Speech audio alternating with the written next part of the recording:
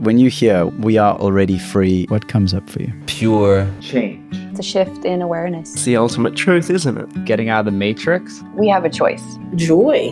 Nature. I am more powerful than I realize I am. Human beings are so powerful. It's all there, like the answers are in being a conscious being. Spiritual beings living a human-bodied experience. It's simple, it's here, and it's now. You don't have to go out and find it. Eat real food. Just shining your light so bright. We're already free. You're free. You are a walking map. Have always been free. You are always free. Already free. We are already free.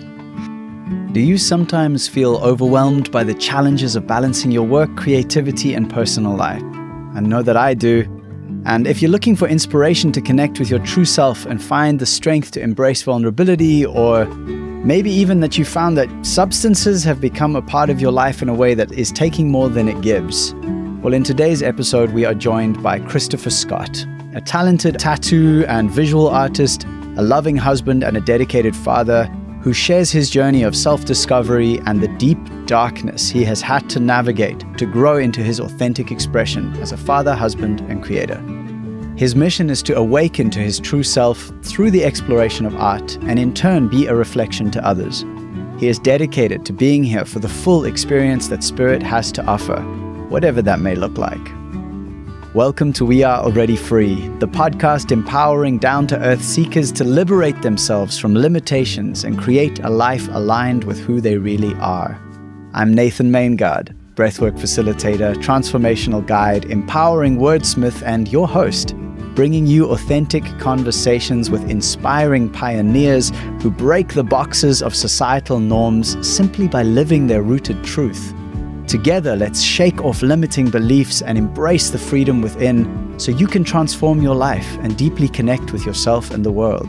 In this episode, we explore why it's been so empowering for Christopher to stop smoking cannabis after 22 years, why it's critical to embrace vulnerability and how it can unlock personal growth and self-awareness in your life, how Christopher's experience with psychedelics like bufo, psilocybin, etc. have helped him let go and connect with his true self. You'll gain insights into the challenges of balancing work, creativity, and family life, and how Chris manages the sometimes feelings of guilt that he has when he's struggling to create while others are depending on him to make money out of his creations. Near the end, Chris shares a powerful healing art modality he's created to help people transform old patterns and liberate themselves. Please join us on this deeply vulnerable and humbly human deep dive into the life of a provider, creator, and introspective man. I hope this episode inspires you to tap into your own power, creativity, and vulnerability as you navigate your unique path. A huge thank you to my sponsor for this episode, Zencastr, the ultimate web-based podcasting solution. I've saved countless hours since I moved over to their platform. If you're thinking about starting a podcast or already have a podcast but maybe struggle with the time and the technicalities of getting good recordings, I personally recommend Zencastr. Zencastr's modern podcasting stack allows you to do everything you need for your podcast, from record to publish in one place. I particularly love how it allows me to record in the best quality, even though the internet connection in my off-grid solar-powered studio is not the most stable. It records tracks locally and then it uploads them for maximum backup and safety. If you've ever lost a recording, you know how much it sucks when that happens. So thank you, Zencastr, for solving that problem for me. Their automatic post-production saves me hours of work and makes me and the guests sound amazing. Go to zencastr.com, that's zencastr.com/pricing, and use my code WeAreAlreadyFree, and you'll get 30% off your first 3 months of Zencastr Professional. I want you to have the same easy experiences I do for all my podcasting and content needs. It's time to share your story. Now, please enjoy this community-supported conversation with Christopher Scott. And I'll just say one more thing, which is that we cover some pretty heavy content within here. Christopher was terribly beaten when he was 16 years old. So if you're feeling a bit fragile at the moment, maybe find a way to just regulate your nervous system, calm yourself down before you listen. But just know that overall, the story and it's part of the greater healing that Christopher has experienced. And it's also in service to the greater healing that we all have the opportunity to experience. So with that being said, please enjoy this episode. And thanks again to Christopher for being willing to come on and be so vulnerable. Well, yeah, thank you for reaching out, by the way, and for coming on. It's just such a pleasure to connect with you across the world. Yeah, I don't listen to many podcasts anymore over the last 2 years. Like, everything's been so fear-based, and so I've had to let a lot go with what I intake mentally. And when I found your podcast, and like I said, I don't even remember how I found it. And I listened to the Lady Frog one, and I didn't even know it was about combo. I've never done combo, although I know a lot of people who have. And even though I'd never done combo, that conversation was so beautiful. So beautiful. And so, yeah, I really appreciate what you're doing. Thanks, brother. That means a lot. And yeah, Sarah is an amazing human. I've met her relatively recently, and she's been a great guide and support for me. I think I mentioned in that episode where I've spent a lot of my life feeling very weak in many ways. And I've been really embodying more and more warrior and king energy. And it's still something that I'm very scared of. I don't exactly know what it means to fully be a king and a warrior. And so when I was so scared of going into that combo session with her, and she looked at me and her expression was so sweet. She's just like, "You're a warrior, brother. Like, you've got this." And I was like, "Oh yeah, I think I do." And that was lovely. So yeah, thanks for the reminder about that one. Yeah. And I think the big thing too is just, you mentioned it in one of your episodes, but just the circles. There'll be like the healthy eating circle and the meditation circle, and then the kind of like free circle. I don't know what to call it. Like not trusting the government. And those circles rarely align. They're always kind of these free floating groups. And I feel like with your podcasts, it kind of was beautiful to see all those kind of come together like the Venn diagram. Oh, thanks. I love that. I love that diagram of like how all the different parts meet and create something more powerful in the middle. It's really beautiful. Yeah, I love that. Yeah. Well, thanks again. I appreciate it.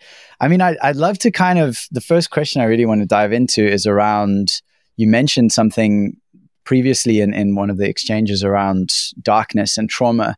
And if you're open to it, I know it's like a big place to start, but I feel like for almost all of us, if not all of us, that trauma and that darkness is the invitation that we have had to kind of become fully ourselves. So if you're open to it, please do share what that journey has been like for you, for anyone else who maybe is feeling currently kind of isolated and alone in their own darkness.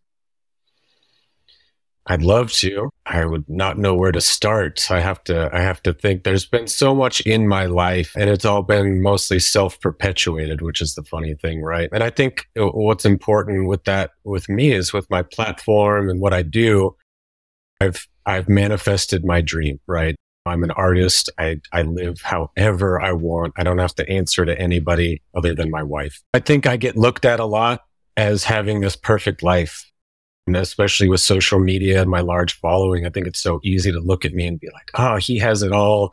And it's just been, I don't know if I'm looked at like it's given to me, or like I just have this easy life because I have my dream career and a beautiful wife and beautiful children. We're all healthy and I have all these wonderful things, but that hasn't come without a lot of darkness and a lot of trauma. I've been addicted to drugs multiple times, opiates. I've come off very heavy drug addictions. I had an instance where I was almost beaten to death when I was 16 and went through some very heavy trauma with that trauma. I've been divorced twice. This is my third marriage. I have a son that I am not allowed to see at the moment. So, I mean, it's hard to know where to even start. I've gone through a lot in my life. And like I said, a lot of it's self-perpetuated. I chose to take drugs.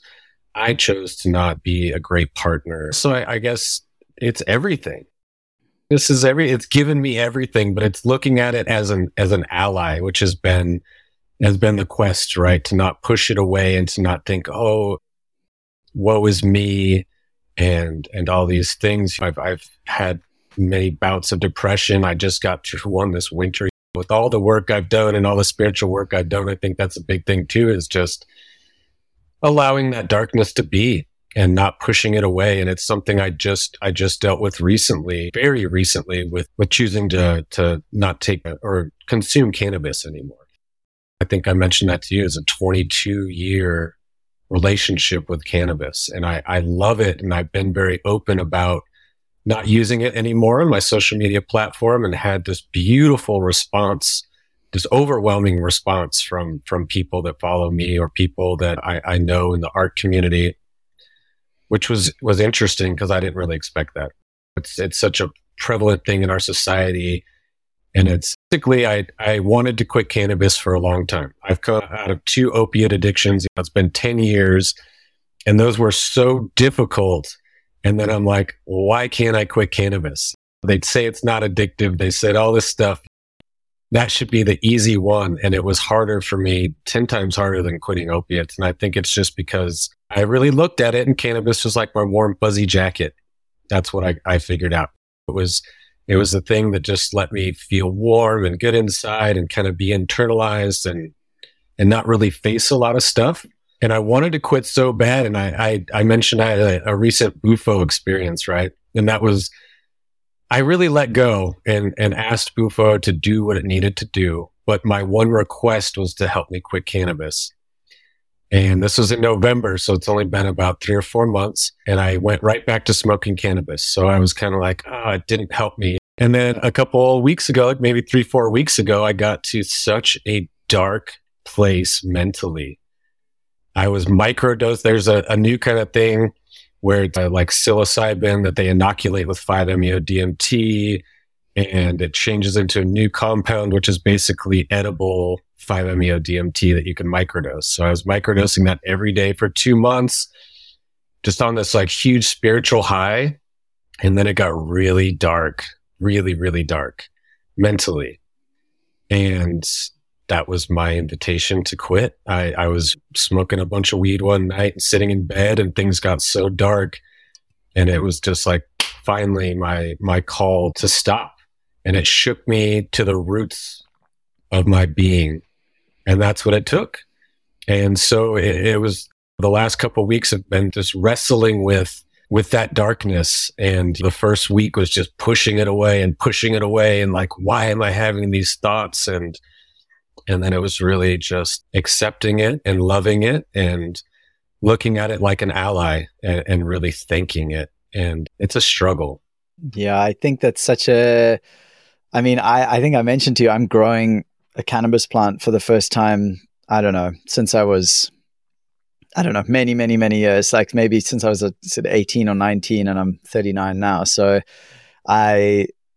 because what's happened to me is since I was about 20 years old, every time I've smoked, I just feel terrified.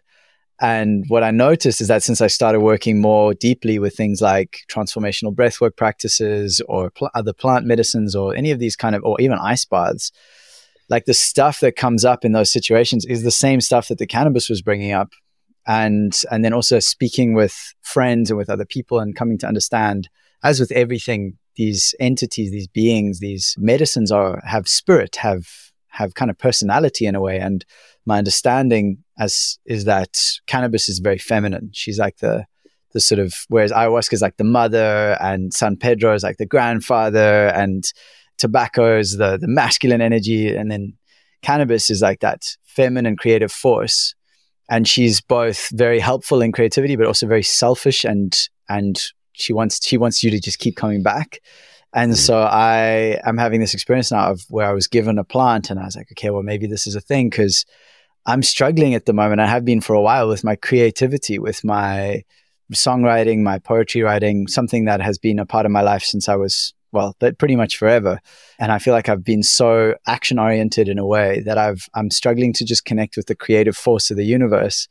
And so I'm growing this plant with the intention of specifically working with that medicine to help me to like remember. And I'm terrified because what she does is she just shows me where I'm out of a sync, basically, where I'm out of presence.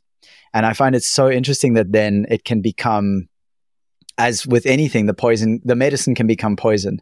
And so for so many, cannabis is actually an escape, whereas that experience, whenever I've smoked, has been like full confrontation, which I just wasn't ready for. So I don't know what you think about that, but yeah, it's we're coming at it from opposite ends in this moment. Yes. I think a lot about that. My wife stays at home and homeschools our 2 young children, and we have a 3rd child on the way in June. Congrats. And thank you. Thank you. And so quitting cannabis was terrifying for me. I'm an artist, and my entire family depends on me being creative. And there's some days where I don't feel creative.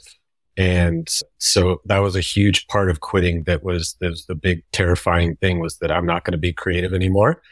And I'm going to have to go get a job at Home Depot or whatever. But I found the opposite happening. I feel more creative. I feel like it hasn't waned in any way. And that was a big realization for me too, that was so frustrating and beautiful. As my wife had a time in her life a couple years ago where she was at a crossroads, and I said, "What do you need?" And she looked at me and immediately said, "I want to go do ayahuasca in South America." So I was very supportive and watched our child, that we only had one at the time, and she went and did it. And she came back with that same knowledge. She told me that they had taught her that ayahuasca is the grandmother and cannabis was like this young, it's Mary Jane, right? It's this young, beautiful, sticky spirit. And I had never looked at it like that before, but it just was instant truth. It just hit me right in the center. And I also was going to an herbalist, another part of the darkness, right? As I went through this whole like GI issues, this gut health stuff the last 3 or 4 years, and was just I'm already very thin, and I lost almost 20 pounds and was feeling like I was about to die. And so I was trying to figure out my gut health. And I went to this just beautiful, beautiful herbalist lady that worked in conjunction with our midwives. We had a home birth. And I talked to her, and she said, yeah, when I married my husband, I knew that I was marrying him, but then he's in love with cannabis, and that's always going to be his main love. And I just accepted that. And she told me, I don't think you need to stop smoking cannabis for your gut. But she said, if you do, your relationship with your wife will blossom, because she is this just young, sticky thing. And when I speak about cannabis, I'm not speaking in a negative way. I love it. I've always loved it. I think it's beautiful and has supported me through so much in my life. But I think that's I hate to use the word problem or issue, but I think that's the thing that we need to face as an entheogenic community or spiritual community, is how it's being used. Anything that's put in a vape cartridge, I think there's a problem when it's put in a vape cartridge, like DMT in a vape cartridge. It's the spirit, and I think it's been so lost. Yeah, I think it's so funny that I used cannabis for 20 years until I was like, oh, it's a spirit. And I think you using ice baths, I'm on the same thing. Every shower I take, end it with the cold shower. I have a horse trough out front that I use to take ice baths in. And I think that's very potent, that I think you can get a lot of that same creative energy from other sources. But last year, I took my first 3 days off of cannabis for 22 years last year. I really tried. I went and isolated myself in like a yurt with no cell phone reception. I didn't bring anything, but I was reading the Lord of the Rings trilogy at the time. So I brought Lord of the Rings and a fishing pole. And that's all I did for 3 or 4 days. And I didn't bring any tobacco or anything to try to mitigate the addiction. I just went out and took 3 or 4 days. And then smoking just one hit of cannabis after that was so powerful. And I was at my art studio, and just, I was like looking at some art sober, and then smoked cannabis and looked at the same piece of art. And it's hard to describe, but it's almost, I don't know if you remember those pieces of art, because I'm 38, so probably similar to when we were younger, that you could kind of stare at and they would show a different image. It was like that. I just saw all this stuff in the same image that I'd just been looking at, that I had not seen a moment before, and it felt really powerful. Yeah, I guess that's the thing. Setting, context, it all matters. And I don't know if this is a limitation on my part, but whenever I see the society at large recommending something, I start to get worried. And I see the way that like cannabis is being touted right now, but it's not like when I used to smoke as a young teenager or as a teenager, it was stuff grown either in friends' gardens or in South Africa, like very mellow weed. Like it was gentle, it was kind. And then when I first went to England, that's kind of when I stopped, was when I was 20 and I smoked a joint there of something called like White Rhino. The guy who gave it to me was like, dude, this stuff's not like your South African weed. And I was all, whatever, man. I've been smoking for years. And I rolled myself a joint of that and had a full-blown panic attack. And kind of like, it was never the same after. And so I worry, and I actually have a story. My first ever guest on this podcast, Tara Couture of Slow Down Farmstead. She has a really heartbreaking story of her daughter, who she lost quite recently to like cannabis psychosis from, I believe it was from vapes, though that was a while ago we had that conversation. But I certainly recommend anyone who is interested in sort of medicine is just be wary of the source of the medicine, be wary of the intention. Like those are important things. So I'm really hearing you honoring that and finding a way to be more in alignment with life and the way you want to live your life. And I feel like that's where I was getting. I haven't heard that term or that idea of the cannabis psychosis, but that's where I was getting. I was this close. And it's so funny that you say that about, I've been making that kind of joke, not as a joke, but as a reality the last few weeks, is anything the government tells me I can do, I don't want to do anymore. And it's like so funny that now psychedelics are becoming legal. And then I've been doing copious amounts of psychedelics since I was 16 years old. Now that I'm 38 and they're like, oh, here you go. You can do it. I don't want to do it anymore. It's so funny how that goes. Yeah. Yeah. Well, there's that. The source is important. Actually, one of the guests coming up is someone who supports the Honey Queen from the Amazon in coming to South Africa on a sort of yearly basis. And they are impeccable in their medicine and their ayahuasca and all the medicines from the forest that they use and that they share. I mean, it's such a holy experience, and they're human, and they're like, oh, we're all just having this human experience together, and it is impeccable. And more here in South Africa, I'm just hearing horror stories of people who are getting traumatized at medicine ceremonies and who are just terrible stuff. And so like, as this now, people are like, oh, there's something that can fix everything if I just like get on. This is the thing I've been hoping for. And it's I feel like the invitation there is find your center, find lineage, find good source. That's really critical. Yeah. And I just tattooed a gentleman this last weekend who kind of turned me onto this new thing with like stomach health too, and cannabis. And he was explaining how cannabis is this perfect plant to take heavy metals out of the soil, and that it sucks up all the heavy metals, which is amazing for the soil. But then where the heavy metals go when it's used, they go into our body. And one of the things I've been experiencing the last few years is all these symptoms of heavy metal poisoning. But I was like, where am I getting that from? And I would do heavy metal detoxes, and nothing would get better. And now it all makes sense. Thank you for sharing. I think this is of value to anyone who has been, because so many have used cannabis as like, oh, well, I don't drink. I smoke weed and that's way more mellow. And yeah, it is. And there's always context. So if it's okay, I want to kind of like hone back in. You talked about some of these traumas that you experienced, and you said how the drugs I did to myself, I chose it. And then you also mentioned that you were nearly beaten to death when you were 16. And that's something that would have been outside of your control. And so what immediately comes up, and it keeps coming up as we're talking, is what if you're open to sharing? What does it feel like to go through something where control is completely revoked from you? And then how do you sort of take control back? Or how do you rediscover your power after something like that?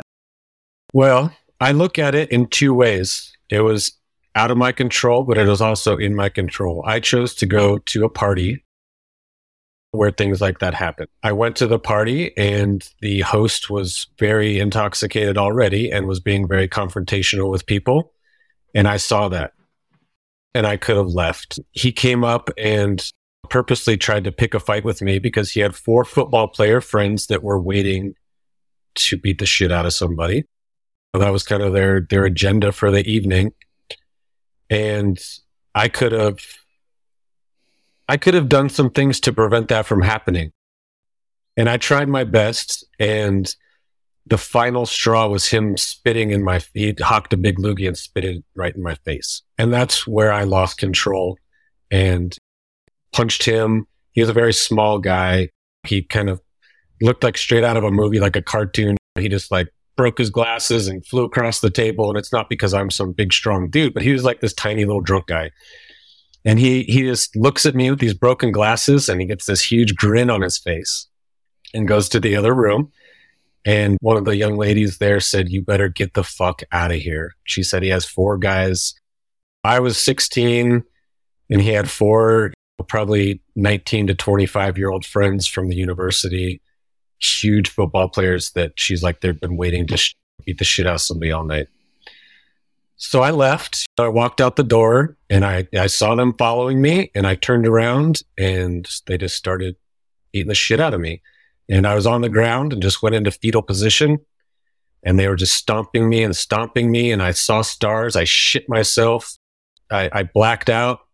And then I just remember them stopping and me crawling out. I felt like I was crawling out of like a womb, like this black darkness pit.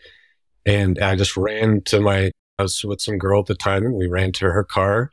And I had been holding 2 bottles of Corona that I had brought that smashed in my hand. So I have still like a huge scar in my hand. I was bleeding, my pants full of shit. And I later learned that the only reason they stopped stomping me was because I had a friend there that everyone always thought that we were twins.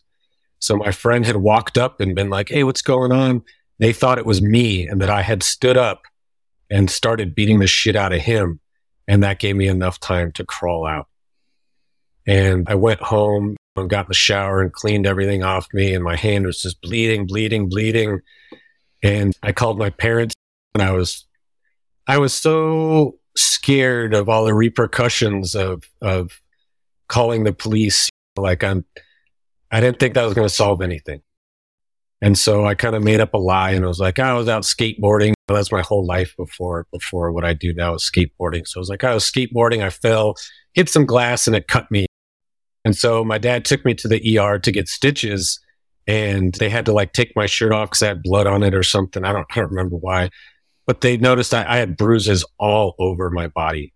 And the doctor said, "Hey, like what really happened?" And I said, me and my brother were just wrestling the other day. And he's like, "These are obviously fresh. Like what happened?"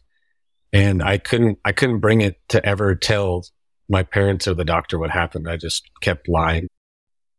I was so worried about the repercussions of I didn't think it would solve anything and the repercussions of doing that. And I actually recently just told my parents about that story at 38, almost 20 plus years later, and they had no idea. And so, yeah, that was the experience and reclaiming it. I joined martial arts, but I don't think I tried. I think cannabis, it was another thing. I don't think I intentionally used it for that reason, but I think now that I'm not using it, I look back and I think I just pushed it away for so long.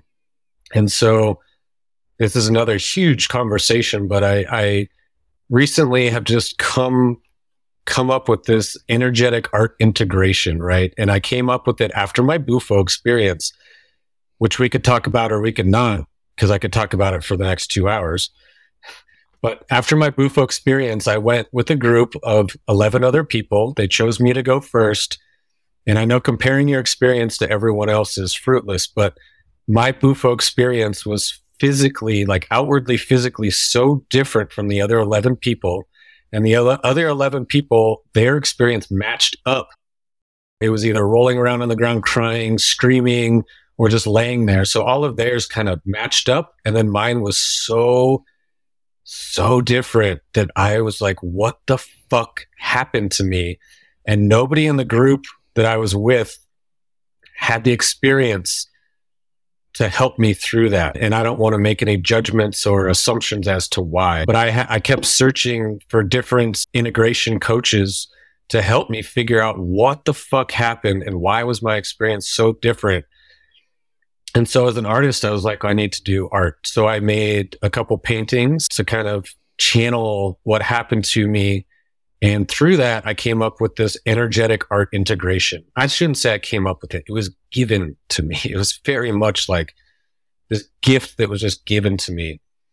So anyway, I made those paintings, came up with the art integration, and then I kind of put it out to a small following of mine. I have a newsletter. I put it out to them with the idea of making like a small book. So I gave them the art integration protocol and said, hey, use this. At first I was going to facilitate it, but I don't ever want to be looked at as somebody who has the answers, right? Because like we've been talking about with the darkness, like we all have it. Like there's nobody who's the guru. And I feel like with my career and what I do, I already have the ability to be looked at like that, which is the farthest thing from what I want. So I found a way for people to do it on their own, which I think is way more powerful and gives them way more openness. They're not with somebody who they feel might judge them. They can just let go. So I put out this art protocol with the idea of making a book with this art integration. And then I realized after I put it out that I had never done it step by step. Like I had done it subconsciously for the Bufo experience, but after I made the protocol, I had never sat down and done it step by step how I laid it out. And the experience I chose to do it with was the one we're speaking of, where I got beat almost to death. And I think that's how I finally have regained the power of that. And what I lost was through art and through this energetic integration protocol that I was given. Yeah, it takes the time it takes. And thank you so much for sharing, brother. I actually feel very emotional just hearing you and feeling that story. And yeah, it's rough, man. It's so hard sometimes, the things that happen and the things we go through. And then I hear like the light that comes through. And I'm curious if you're open to sharing more around what does it look like in as much detail? Obviously not 2 hours worth, but I'd love to hear what is this process and how, and then also how someone listening can access it. Because I'm sure that, and I invite anyone listening right now, go and I'll definitely share links to your work and your page and everything you do, because your art is like, I mean, fucking literally mind blowing. Like, so I would love to hear like this process and just for anyone listening, so it can be of service to them as well. So it draws a lot. And again, these weren't thoughts in my mind, but they were things that I had gathered subconsciously through Carl Jung and through, I don't know if you're familiar with Jodorowsky, but really just bypassing the consciousness and getting to the subconscious, right? And dealing with symbols. I feel like with what I do, I am very in tune with symbolism, and that's what the unconscious works with, right? It doesn't work with words. It doesn't necessarily work with things that we understand, right? It's symbolic. And so the process that I kind of came up with or was given, I have people kind of sit down, imagine a color, or I guess it begins with an experience, right? So you have to choose an experience, kind of get into a meditative state, bring up that experience as fully as possible or as fully as you're comfortable getting into, and then choosing a color, choosing a medium, kind of coming up with symbols that are powerful or meaningful to that experience. And then I have people basically create a piece of artwork using that color or colors and symbols. And then the big thing after that is destroying it, right? So they have to burn it or bury it, or they can choose, they can float it down the river. But I think it's just using symbols and color to kind of speak to your unconscious and then letting it go and giving it back to the mystery. It's kind of owning it, but also realizing that you don't own it. Have you heard of sin eaters by any chance? I have not. I think you're going to really enjoy this story. I'll share a link to the book as well in the show notes, but I can't remember the exact name. It's like Confessions of the Last Sin Eater. And it's basically, it's a true story. It's written about I believe a Welsh or some kind of Celtic tradition where there was a medicine person who was called the Sin Eater, and it's kind of died out now, as so many of these beautiful traditions have. But one of their roles, they would generally live somewhere outside of the village, and people would come to them obviously for medicine work, for healing, for counsel, etc. But then like their sort of primary role was that when there was a funeral, people would place food like a piece of bread or cake on or beside the body throughout. And then at some point in the proceedings, the sin eater would come in and would eat that piece of food that had absorbed all the unresolved sins of the person who died. And then the sin eater would go out and dig a hole in the ground and would purge into the earth. So to take that unprocessed energy, to neutralize it and return it which when you spoke that process to me, that was the whole, it just came up as like, that's what it's doing. And just to acknowledge for myself, the root of the meaning of the word sin is to miss the point. So that was the original meaning of that word. And so for any of us who are missing the point in whatever areas, that's an opportunity to return that and to neutralize that in the power of the earth, where she can neutralize it all. So I don't know how that lands for you. It's so beautiful. Yes, I have a lot of thoughts about it. It's funny with each one of these talking points, like it goes so many ways. I have a now 7-year-old who is like a 15-year-old mentally trapped in a 7-year-old's body. He's just the most brilliant child. And I've always called my children the little gurus, right? Because they're this perfect reflection of you, and you see this thing getting programmed. And when he was 6, he asked me, Dad, what is sin? Because I was raised in a Christian home and had my own journey that again is a whole podcast worth of speaking. But I have my thoughts about Christianity, and we have Bibles in our home. I let my mom do Bible class with him, but I tell him my thoughts. I'm definitely more of like the Christian mystic path, if anything. And so one day anyway, he asked me, Dad, what is sin? And I just was given an answer that wasn't my own. And I remember hearing the original Greek meaning was missing the mark. And so I told him, I think it's when you don't live up to your full potential in any situation. And that doesn't mean you're going to hell. And that doesn't mean you need to be punished. But it strictly means that you missed the mark and you did not live up to your full potential. And then I got to meditate on that after I gave him the answer, right? Yeah. You're like, oh, shit. So I think that's beautiful, and it's very pertinent to my career also, because another thing, when all this happened, this recent darkness, it very much felt like a spiritual attack was being placed upon me. And I was kind of looking at all these things like, where's this outside darkness coming from? And I don't necessarily think that anymore. I think there's lots of facets to this, but it really made me think about and meditate on where I'm letting energy into my life. And one of the things that I had kind of thought about but never thought about was my career as a tattoo artist and an artist. And the people that I tattoo a lot of times come to me with a lot of heavy energy. And I think that's one aspect of my career that I was not fully, like when I tattoo someone and then afterwards I wasn't closing that space and I was allowing that energy to just still be in me. And I've thought a lot about over the years, like the shamanic aspects of tattooing, and it used to be done by the local shaman. He or she was the one who did the tattooing, right? And it was the same person who did all the healing. And I've looked at my career like that for the last maybe 7 years, but I still never had the introspection to close that space after that session. And I think I was still coming home with a lot of that energy in me. So it's something that I'm now being conscious of as of recently.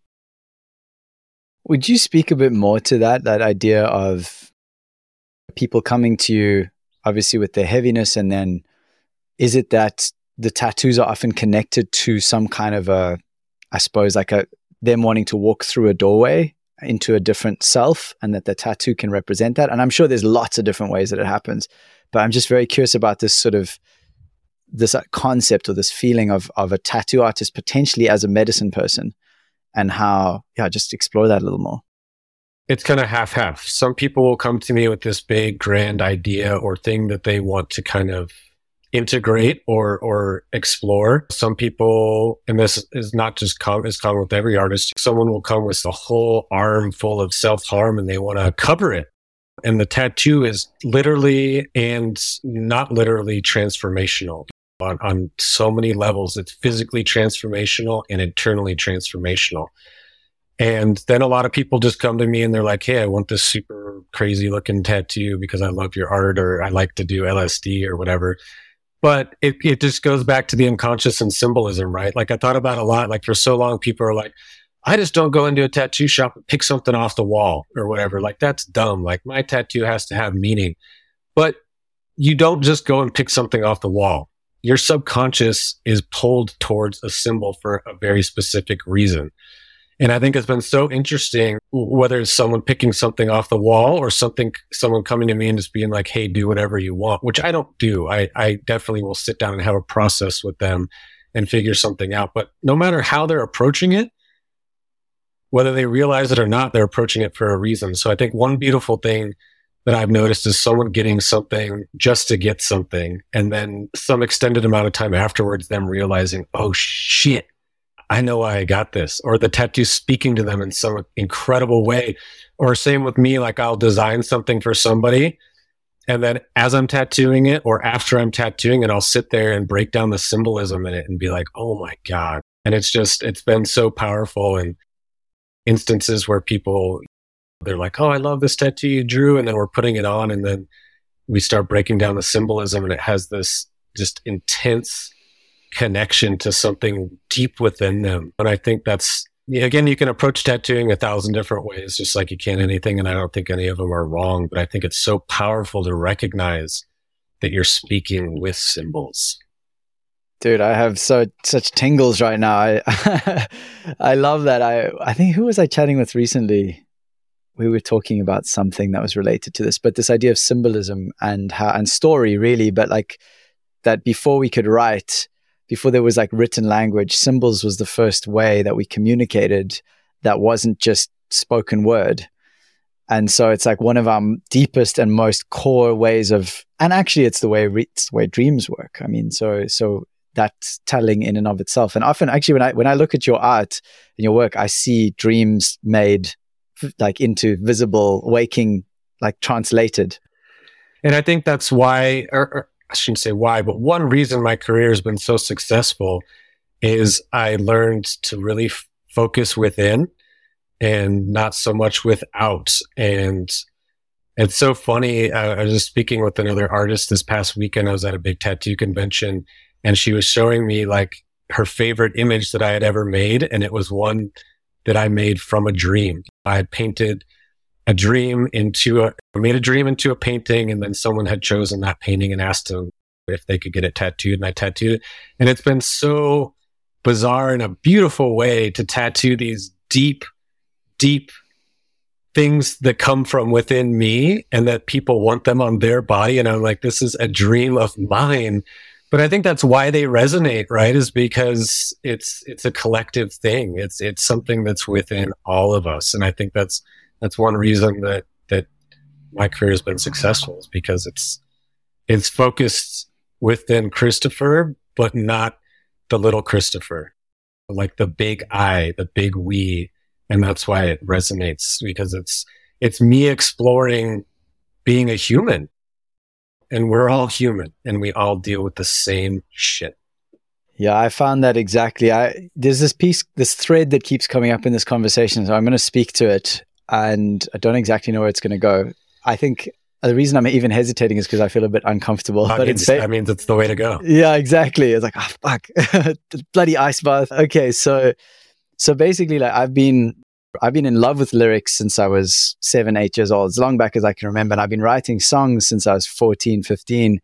And I was a professional musician for 10 years, and then had this huge dark night of the soul. Everything fell apart. And now I'm transforming. And I believe that, and I know that what I'm transforming into, and what I like now, having one-to-one coaching clients and working with people and just witnessing that through me being me, other people are enabled to be them. And it's actually just that simple. And it's like an amazing thing. I was like, what? Is that really a thing? Like, that's so cool. And within that, as I expressed earlier, I'm not really writing much anymore at the moment. And there's a deep sadness about that. And then also sometimes I like even hearing your stories, like to speak with you, who's a successful, and I say successful from a caretaker standpoint, like you are caring for a family, and your woman is at home with your kids. Like that, dude, that shit inspires the fuck out of me. And I'm not there yet.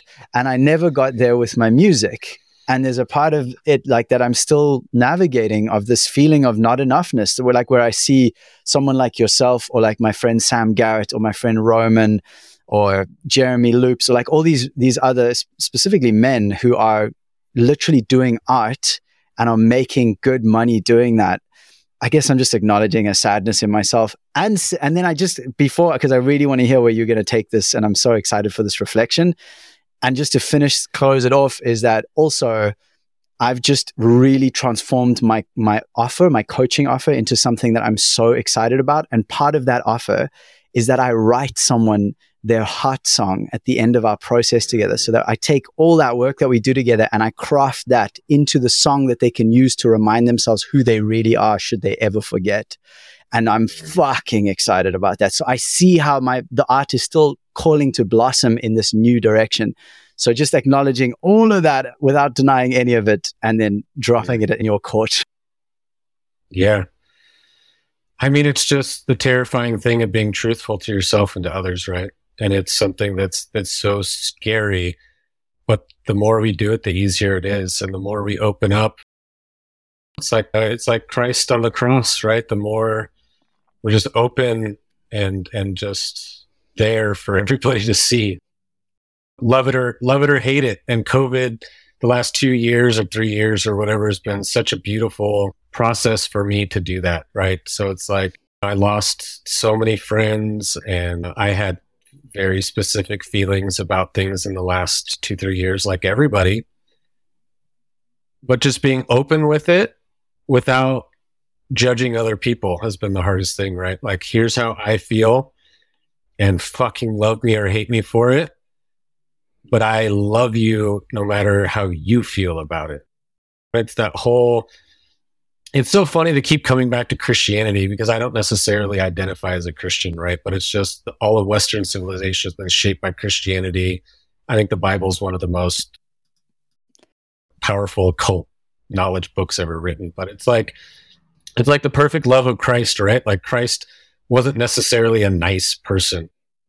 He loved everybody, but that doesn't mean you have to be nice or like everybody. So the last 2-3 years has felt like just this pressure cooker of changing me into a diamond, right? The coal to a diamond. And it's like just being fully open with how we feel, and like take it or leave it.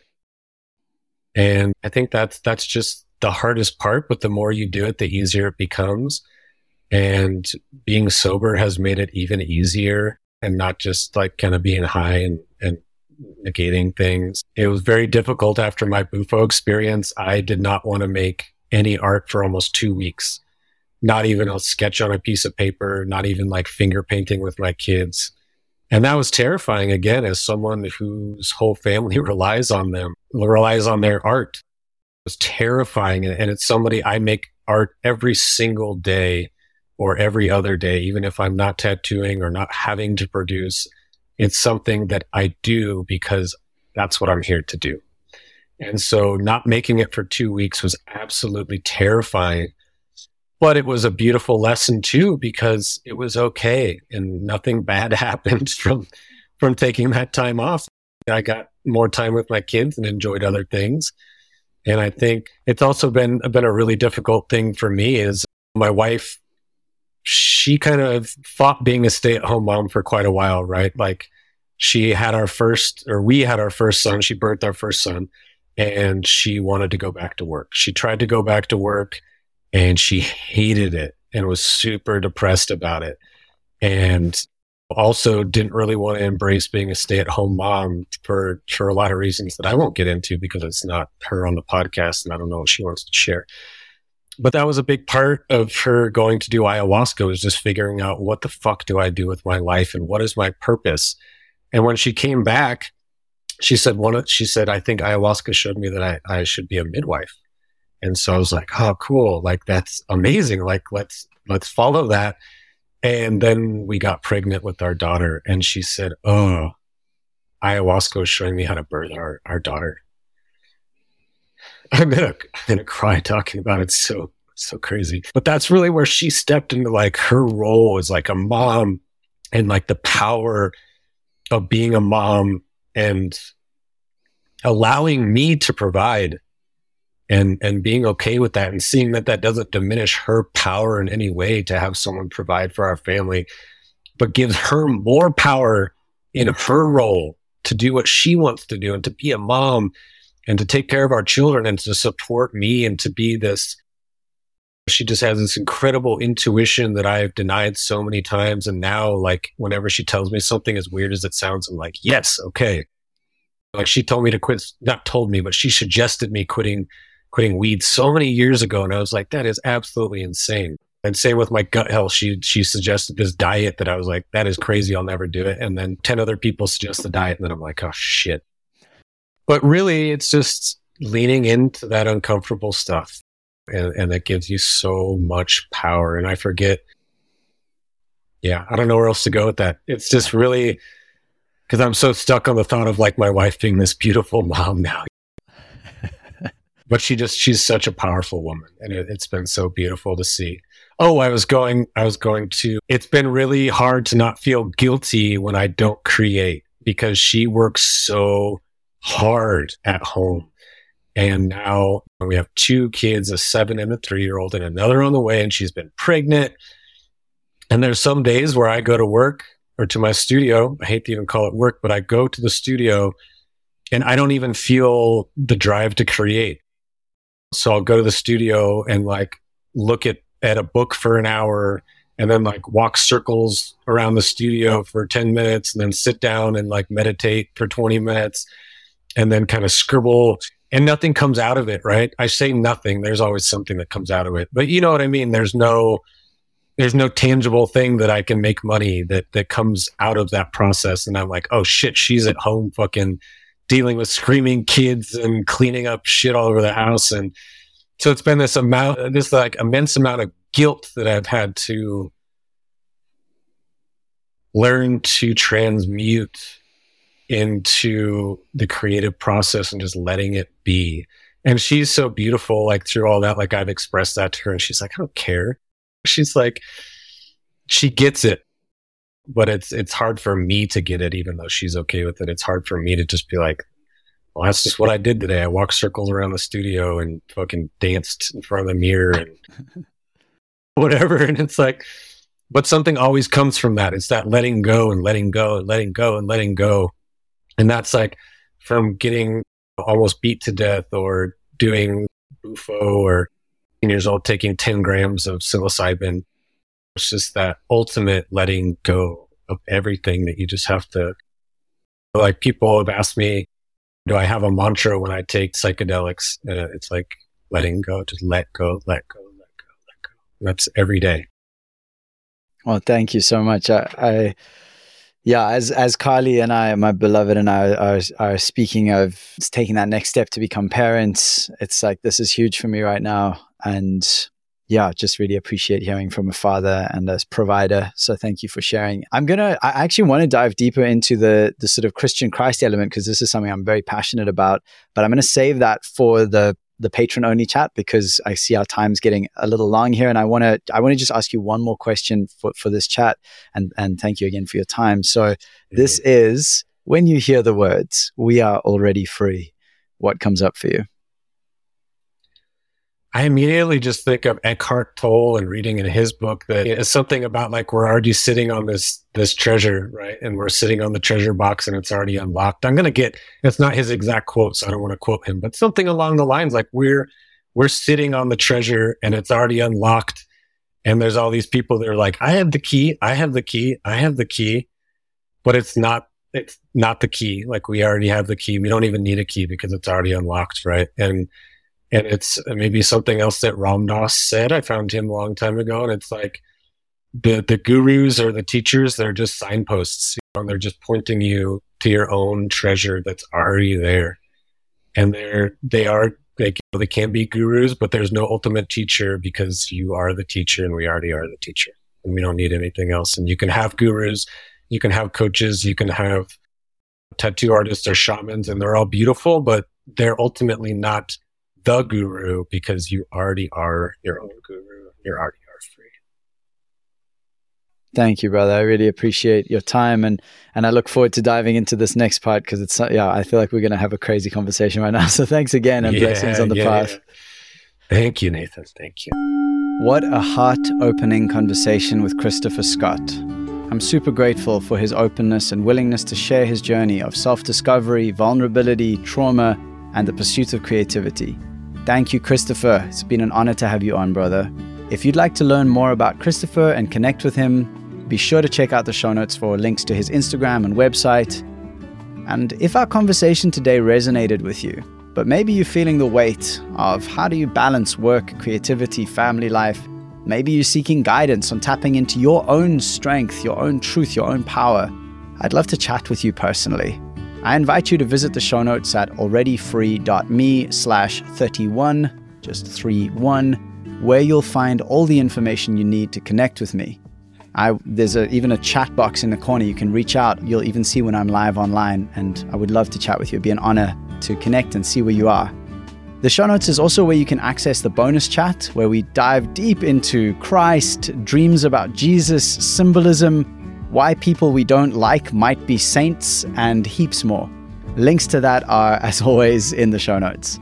I'd love to continue this dialogue with you so that we can support each other in navigating the challenges and the joys of life as we strive to embrace and embody our true selves and express our creative passions.